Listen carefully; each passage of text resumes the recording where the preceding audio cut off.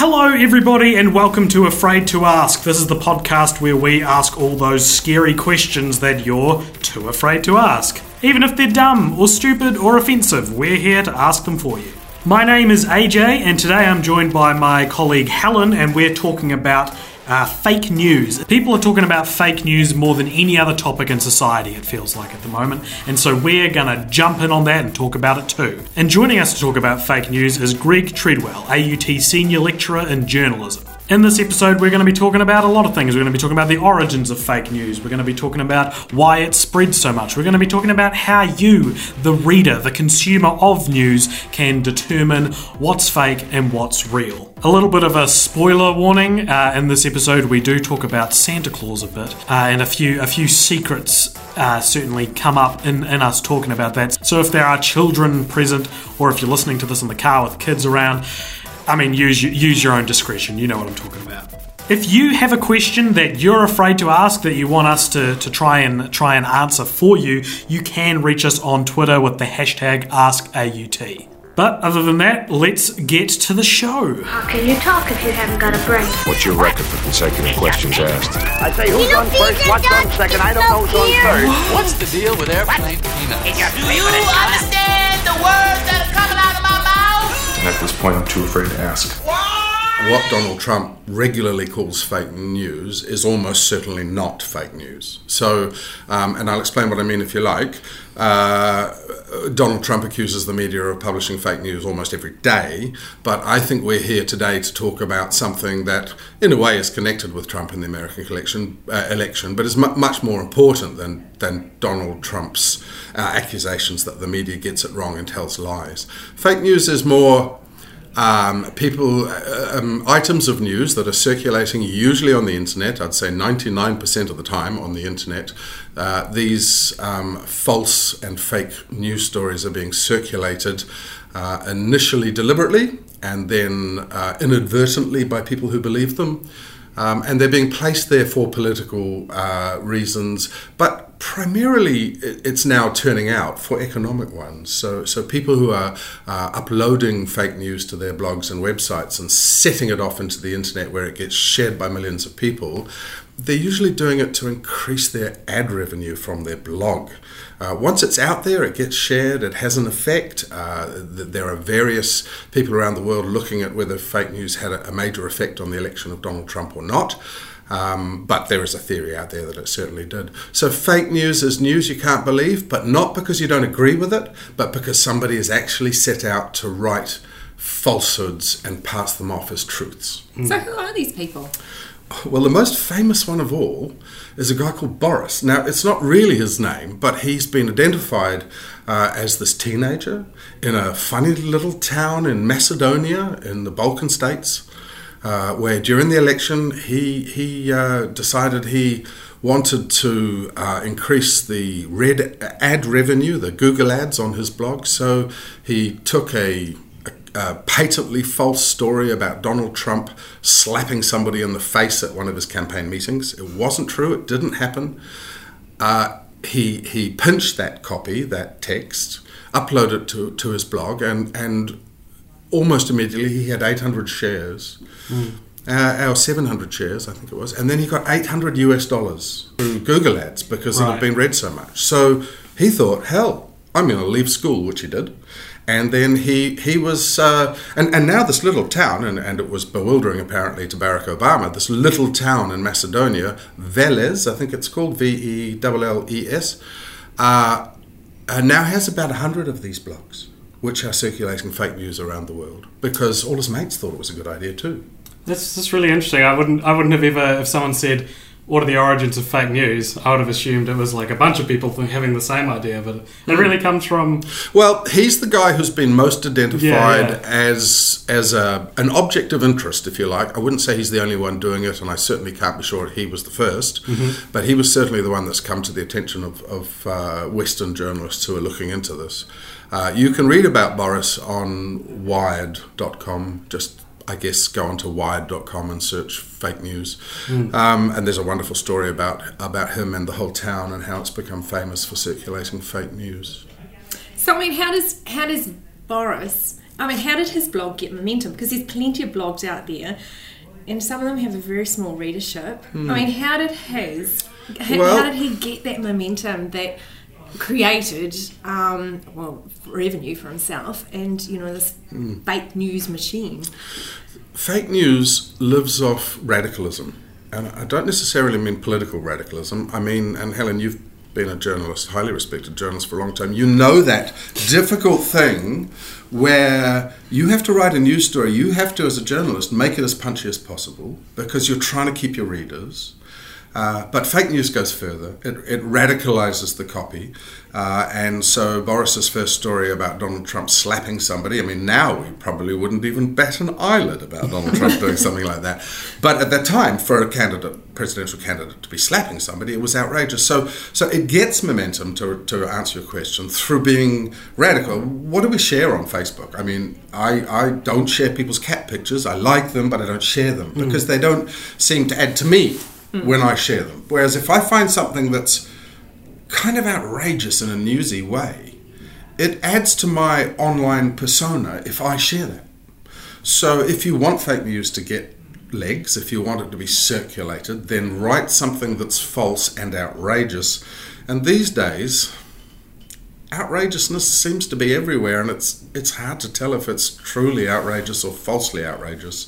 So once you've got your fake news story out there, and I'm certainly not recommending people do this, but once you've got your fake news out there, if you've written it, and if the topic is outrageous, and let's remember it's fake, so you can write whatever you like, if you can just give it enough of that truthiness to make people share it, then it can take off, and before you know it, your ad revenue on your website's gone from $5 a week to 50 or 100 or whatever. So one of the motivations for fake news is financial. And I think fake news, or at least something like it, it's been around for a while, but I feel like it was always about movie news, and I remember on my movie message boards, people talking about Space Jam 2 with LeBron James, and that didn't happen. Yeah, that's right. And I think obviously there's a real superfluous example, and no one really got hurt there. Whereas there is suggestion that fake news moving more into the political and radical genre actually influenced the election. Is that right, or could have influenced it? Yep. We're still waiting to see if somebody who's really good at content analysis can in some way ascertain the impact on the election of fake news.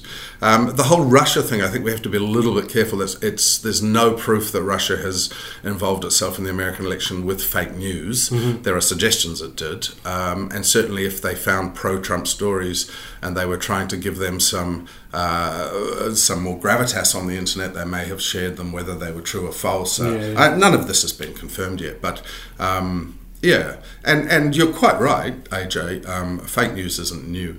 In a photo ethics lecture I give, I talk about Gustav, somebody, I can't remember his name now, 1867 or sometime like that, 1870s. Famous for one of the first sort of false images on the internet, and we know now that people with Photoshop can do almost anything with an image, and it's very difficult to tell unless you have some skills in understanding the provenance of digital images.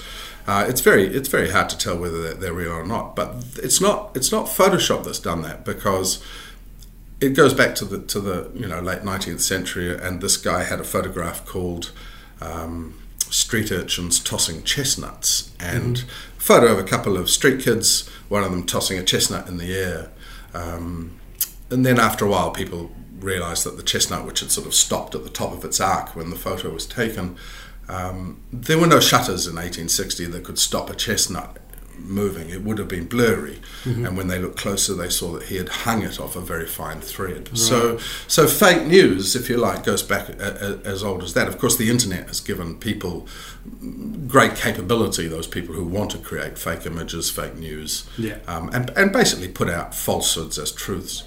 And I guess hanging chestnuts don't have the same gravitas as Donald Trump slapping someone. No, it certainly didn't stop the world, that image, but it did. It did provide us later on with something to look back at and analyse, why and how people tell lies with technology and with news. I think a point I'd really like to make about fake news is that I think it's a good thing, because this might sound a bit odd, but I've been thinking about this, and I think fake news is a good thing. I think it's a good thing if we can get people to understand it. If we can get people to understand what fake news is, then we're essentially getting them to understand what non-fake news is. Or real news, as it was. Yeah. Or just news. Or just plain old-fashioned news. Plain old-fashioned news. But I think the problem with the news landscape today, and there are a few, but one of them is that people don't know what they can trust. And I think that people are confusing, and Donald Trump likes to help with this, people are confusing news they don't like or news they don't agree with fake news. Right? So what I would like people to be able to do is ascertain what is fake news, and outright falsehood, be able to park that as nonsense, turn back to the rest of the news landscape and be able to understand why they don't like it. So if you have a political leaning of one direction, the news has come from an organisation with another political leaning, your tendency is to dismiss it as wrong. It's not wrong, it's just news from a different perspective. And that's why I think if we can get people to understand that what fake news is, then they can start to approach the rest of news and teach themselves maybe how to interpret bias, because bias isn't falsehood. But what about news media's role in this? Because news organisations have been sucked in by fake news. And I remember reading before Christmas the story of an actor who was dressed up as Santa Claus, and he went into a hospital, and I think it was in, I'm going to say Texas, and cradled a dying child who his dying vision was of Santa holding him. A fantastic story, which was run in the local newspaper and then picked up around the world, including in New Zealand, by media outlets, and it was a total fabrication. No, I read that story and I thought it was lovely, and then I read and found out it was fake. How are we supposed to judge what's appearing in under a masthead that's 150 years old? I think that if you're one of those people as old as I am and still turns to mastheads for their reputation, I think most people just go through Facebook these days and see what's happening in the world. But if you're as old as I am, you're probably still of the generation who will turn to a masthead because of its reputation. So if the Herald, for example, or the New York Times or the Times of London published fake news inadvertently, there's not a lot we can do about that. We have to hope that there'll be somebody else who picks it up and exposes it, and hopefully we'll read that today that what we read yesterday wasn't true.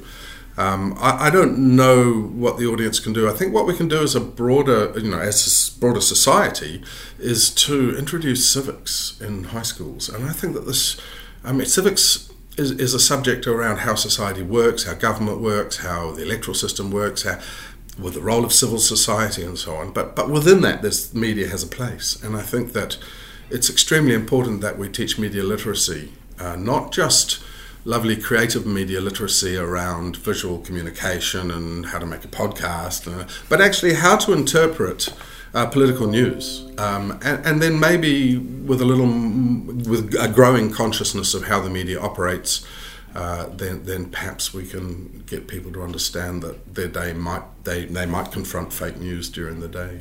Yeah. And you mentioned Facebook, because they came out last year and they were like, we're going to come down on fake news, and they had a bit of a plan for it. Do you reckon it's going to work? I'm very sceptical, to be perfectly honest. Do Facebook care enough? I think that's been bandied around a bit. Facebook cares more about getting those clicks and getting that revenue than they do about the sanctity of news, which is just, that's a narrative. It's not necessarily... There is pressure coming on those global social media companies, though. There is pressure coming on as increasingly they're used by radical terrorists and so on. There's pressure coming on to Facebook to sort of clean up its act, if you like. And they are now, I don't think it's in New Zealand, but I actually haven't been on Facebook for a little while, so I'm not entirely sure, but I don't think it's here yet. But they're starting to work with tech companies and so on and apply a little bit of artificial intelligence to the Facebook machinations, and then you'll start to get little reports under the item on your Facebook feed that says this article is considered mostly true. That's what worries me, to be honest, because the one that says it's mostly false, which bit should I believe? Yeah. You know, so I'm not really that. I don't feel that great about Facebook having control of telling us whether it's false or not. Yeah. I think they should do what they can, but I think we need a lot more than that. I'll lose faith in Facebook more than I have if these stories coming up as like mostly true. Well, is it true or not? Yeah. You know, so then we're all in this kind of truthiness world where nobody really knows what to believe anymore, and we'll return to our retrenched political positions. Well, while we're on the subject then of AI detecting fake news, that can be quite a kind of jarring concept, I think, to a lot of people, because AI almost by its definition couldn't detect fake news because fake news is about emotion and you know, like so where are we with AI? So I'm certainly not an expert in this area, but as I understand it, artificial intelligence is increasingly being used to comb news content online. It is pretty good in some things. It can check the provenance. It can even of the story. It can check the quality of the sources. So a reader might not understand that you've spoken to the lowest person in the Ministry of Education, but artificial intelligence can run it against the hierarchy structure of the ministry and check that you've actually spoken to somebody who should know what they're talking about. Right. Artificial intelligence can check facts, dates, and stuff like that. And it's getting increasingly good at it. But I think you're right, AJ. What it's missing and will never have is human intuition. Never have? Or not for a while? You have to ask somebody who knows more about computers than me. But I don't... Yeah. I think once it's got intuition, it's no longer artificial. And bigger question. I think we'll save that for another podcast, shall we? We're just going to take a break and go to see Stan on the Street, and then we'll come back after that for more discussion about fake news. Do you think fake news is a problem? Yes. Yeah, because otherwise you're getting like false reporting and stuff like that. Yes. Yeah, I mean, you watch the news to, you want to believe it and trust exactly what they're saying to get the truth, but then also at the same time, sometimes they won't tell you what you need to know, just what they want you to know. Do you know how to tell if news is fake or not? Generally, a lot of times it's quite easy to tell because the story will fit what they want to tell. Like Fox News favors the Republicans, CNN favors the Democrats, and so generally you can see from that. So if it's really, really far to one side, you can pretty much tell that's fake. So if you see multiple sites saying the same thing, that doesn't mean it's correct, but it kind of helps it and it makes it more credible, Yeah. How can we stop fake news? What's the solution? You've got to have some sort of penalty if what you are reporting is not true, so that people actually take a moment and fact check, because they're the ones that are supposed to fact check. Obviously the person reading should fact check, but they shouldn't have to. I'm thinking about this whole Facebook thing because I looked at the statement Mark Zuckerberg made around their sort of attempts to, get on top of fake news. And one, and I'm paraphrasing horribly here, was that there's that balance between giving people a voice and fake news. Is that part of the equation? People should, maybe not necessarily make things up, but we've given a platform through the internet to express ourselves, and that's not a bad thing, surely. Yeah, it's a wonderful thing, and I think it comes back again to how do we define fake news? Because if you go online and say something and you're wrong, whatever, whatever. But if you deliberately make up an event that didn't happen, like the slapping of a member of the public at a candidates meeting, and you deliberately put that on the internet either for improved revenue for your website, or indeed you might have a political purpose, that's fake news. So I don't think you can start blaming your average Facebook poster for being responsible for falsehoods. We do get stuff wrong when we publish. Journalists are trained and then experienced in how to minimise errors in their work, you can't really expect that of Joe Public, who's been given a wonderful publishing platform and is often just out there having a splash, really. So, yeah. Well, it's just about what the fake news says, right? Pretty much. Because no one cares. Like, I guess Santa Claus, people talking about Santa Claus, I guess, is technically fake news. But it doesn't mean... That's not hurting anyone. Hey, Jay. What? No. We've got to put a rating on this episode now. Yeah, definitely. But yeah, so it's stuff that affects the world on a grander scale. Yeah, absolutely. But it may not actually be... It's not about the size, I have to say, because you could have a small community website with a limited number of readers, a few thousand in a small town, and somebody in that community could be propagating false news, fake news for their own financial or political benefit.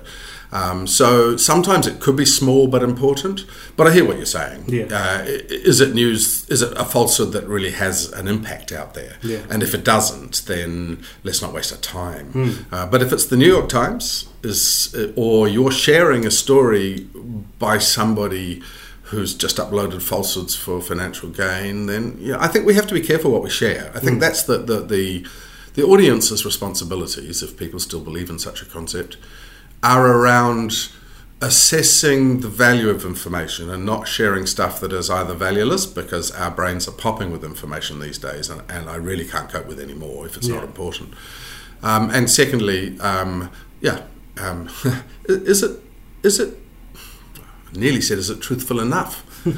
but I don't want to go there. I just want to say, is it truthful? And if it's truthful, then I can share it. And if it's not, I really shouldn't. So, being that you use the term audience responsibility, how can we, as consumers of media, are there steps we can take to find out if news is fake or real? If you're really keen on this, it's not that hard. You have to be a little tech savvy, but not hugely. I can do it, and I'm in my 50s. You can check the provenance of a digital image pretty easily. Okay. There are various websites.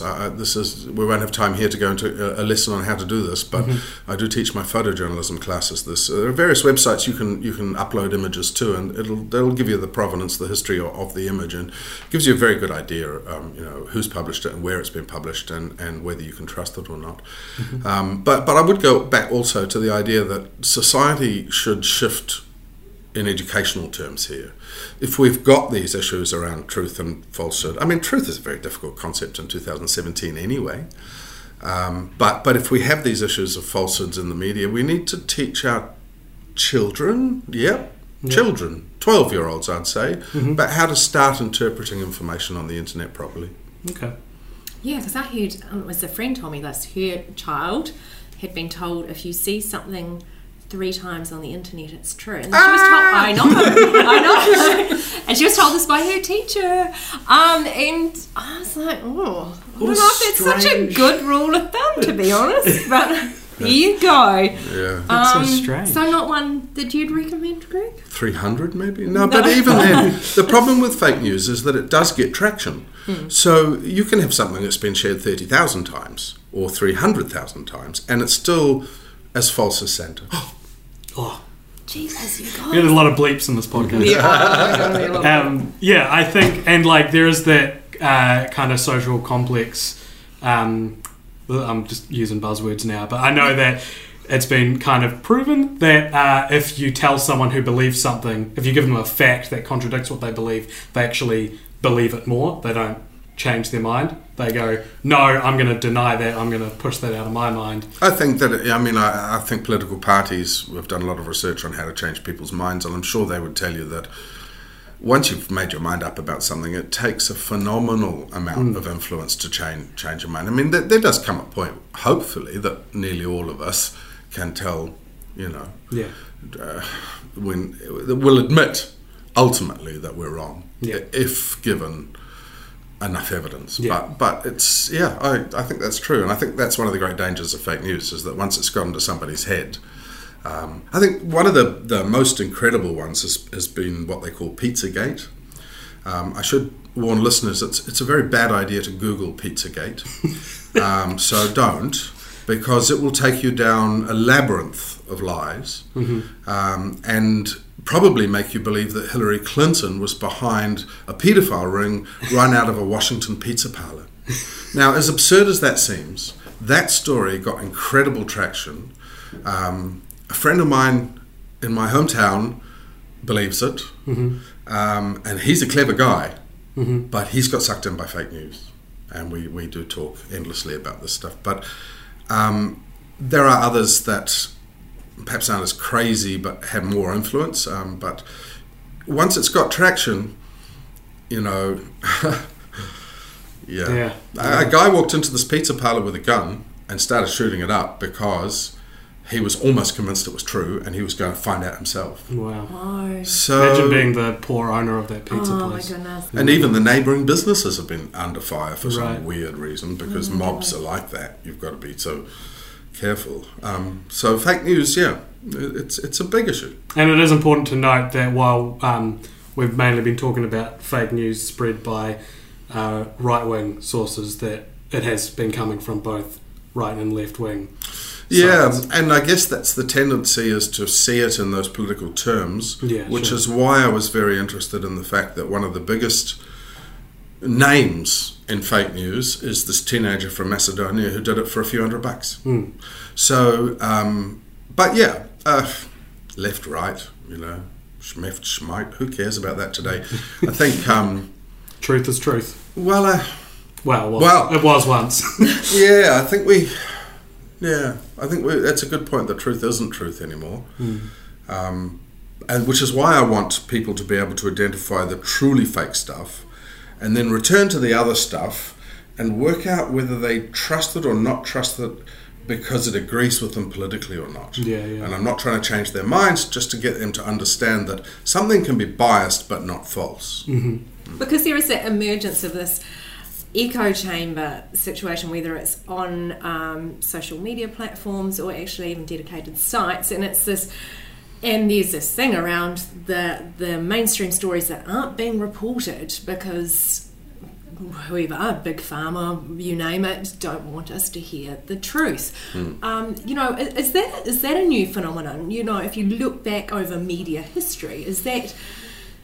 Or did we always have newspapers who had a bit of, I guess, an echo chamber feel to them? I mean, what's is it new? Or? I think you're right, Helen. I think the internet has brought into sharp focus the echo chamber nature of media, but I do think it's emerged from the original biases of our legacy media. And I'm a former journalist. I don't think that mainstream media is in a conspiracy against its readers. I really don't. But I do think, however, that as a society we're starting to understand our structures a little more than we used to, and that means that we can now identify our news media organisations' ownership and understand how that does influence its content. But I think you and I know that most journalists going to work every day just trying to do their best job to tell the truth as they see it today. That'll be an unpopular comment with some people, but I do think that the influence and bias of media is real, but it's not a conspiracy. And so I think we need to, again, it comes back to teaching young people how to read media and how to understand that the Herald, for example, has a centre-right position on life. Auckland is a centre-right city, always has been, always will be. Why would you expect this newspaper to be something different? So if you're a centre-lefty in Auckland, you're just going to be swimming against the tide, and that's not a bad way to live life. So, fake news, here to stay? Is it an unstoppable force? It's here to stay. Yeah, it's here to stay because a 15-year-old kid in Macedonia can do it. So, and he didn't even have to make up the stories. He found them online. And it probably didn't even really matter to him whether it was true or not, but it was sensational, and sensational news gets shared. Okay, thank you. This is all some information that we trust. And, thank you for coming in, Greg. We'll probably put some links in the description of this episode to some of the stuff that Greg's been talking about. Thank you very much for listening. Thank you everyone for listening. I hope you enjoyed this episode on fake news. It was pretty eye-opening for myself and for Helen, and hopefully it's helped you to figure out how to tell if something is real or fake news. If you have a question that you want to ask us, you can reach us on Twitter with the hashtag AskAUT. You can also find AUT on Facebook, Snapchat and Instagram and all the social channels like that. Please rate and review us on iTunes and tell your friends about this podcast. And thank you again for listening. Goodbye. You know how to whistle, don't you, Steve? The human head weighs 8 pounds. What does Marcellus Wallace look like? What's the deal with What's the matter with me, baby? What's the matter with you? They speak English and what? How can you talk if you haven't got a brain? What's your record for consecutive questions asked? I say who's on first, what's on second, I don't know who's on third. What's the deal with airplane peanuts? Do you understand the words that are coming out of my mouth? And at this point, I'm too afraid to ask.